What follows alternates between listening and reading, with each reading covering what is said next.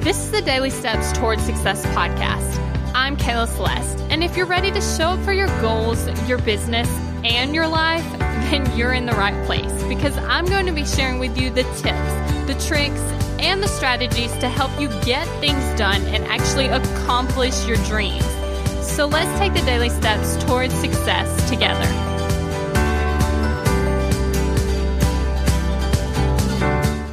On today's podcast episode, we're actually talking about what do you have to change to be confident, right?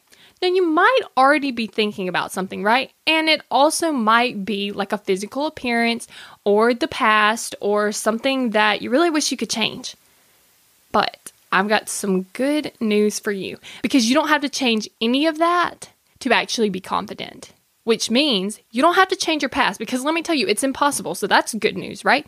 You also don't have to change your physical appearance. And let's be honest, what I'm going to tell you do have to change is a lot easier, okay? What you have to change to have self-confidence is your thoughts, okay? You have to think a different thought to feel self-confident, right? So I've actually been doing this work because, as you know, I'm in Brooke Castillo's Self-Coaching Scholars Program. And so this was one of the months that we were actually working on, and it was being self-confident. And what she was showing us and proving to us is that you don't have to have the confidence based off of experience, right?